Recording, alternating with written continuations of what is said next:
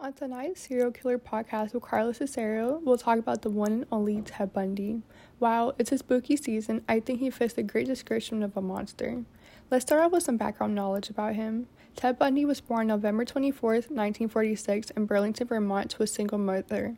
This mother had rumors circulating the block. She was shamed by many for being an unmarried mother.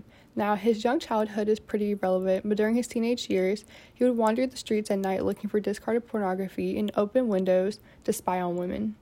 Now, if that isn't a huge red flag, I don't know what is. He also had an extensive juvenile theft record, but was dismissed by the time he was 18. He managed a decently normal life and graduated college in Washington in 1972 with a degree in psychology and was accepted into law school. Now, while he was in college, he started his murder career. While he attended college in Washington, he would lure his victims in an awful but genius way. He would either have a sling or a fake cast so that these young women would give him assistance. He would usually strike them in the head. He would put them in his blue Volkswagen to later rape and murder them. He would typically murder them by beating them to death.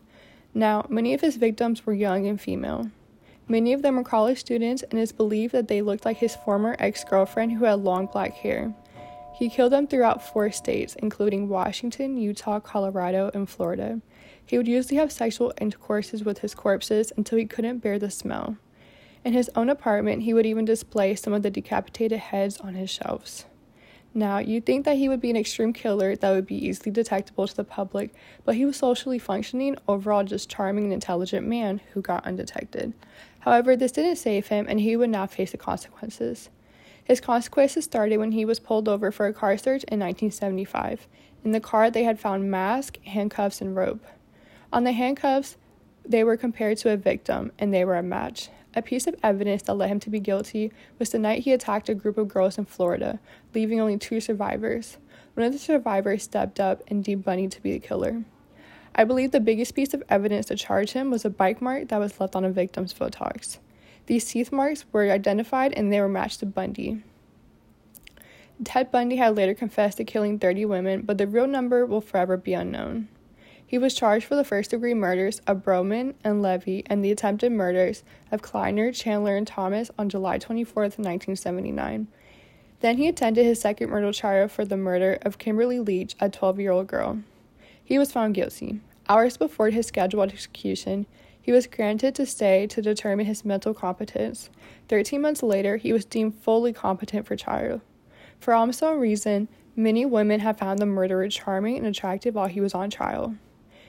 He was sentenced to death by the court and died on the electric chair on January 24th, 1989 at 7:16 a.m. People were outside cheering during this execution. What attracted me to Ted Bundy was how popular the case was and how little I knew about it. I've always heard about Ted Bundy this, Ted Bundy that, but had no idea about it. I believe the most interesting thing about this killer is how he slipped away. Again, he was charming to the public, but that went unnoticed. It was easy for him to fit into society and lure his victims. One cool thing I learned about Ted Bundy was how he escaped prison, and he didn't even escape prison once, he escaped twice. Overall, I think this was a unique case, and I hope no one else follows his footsteps.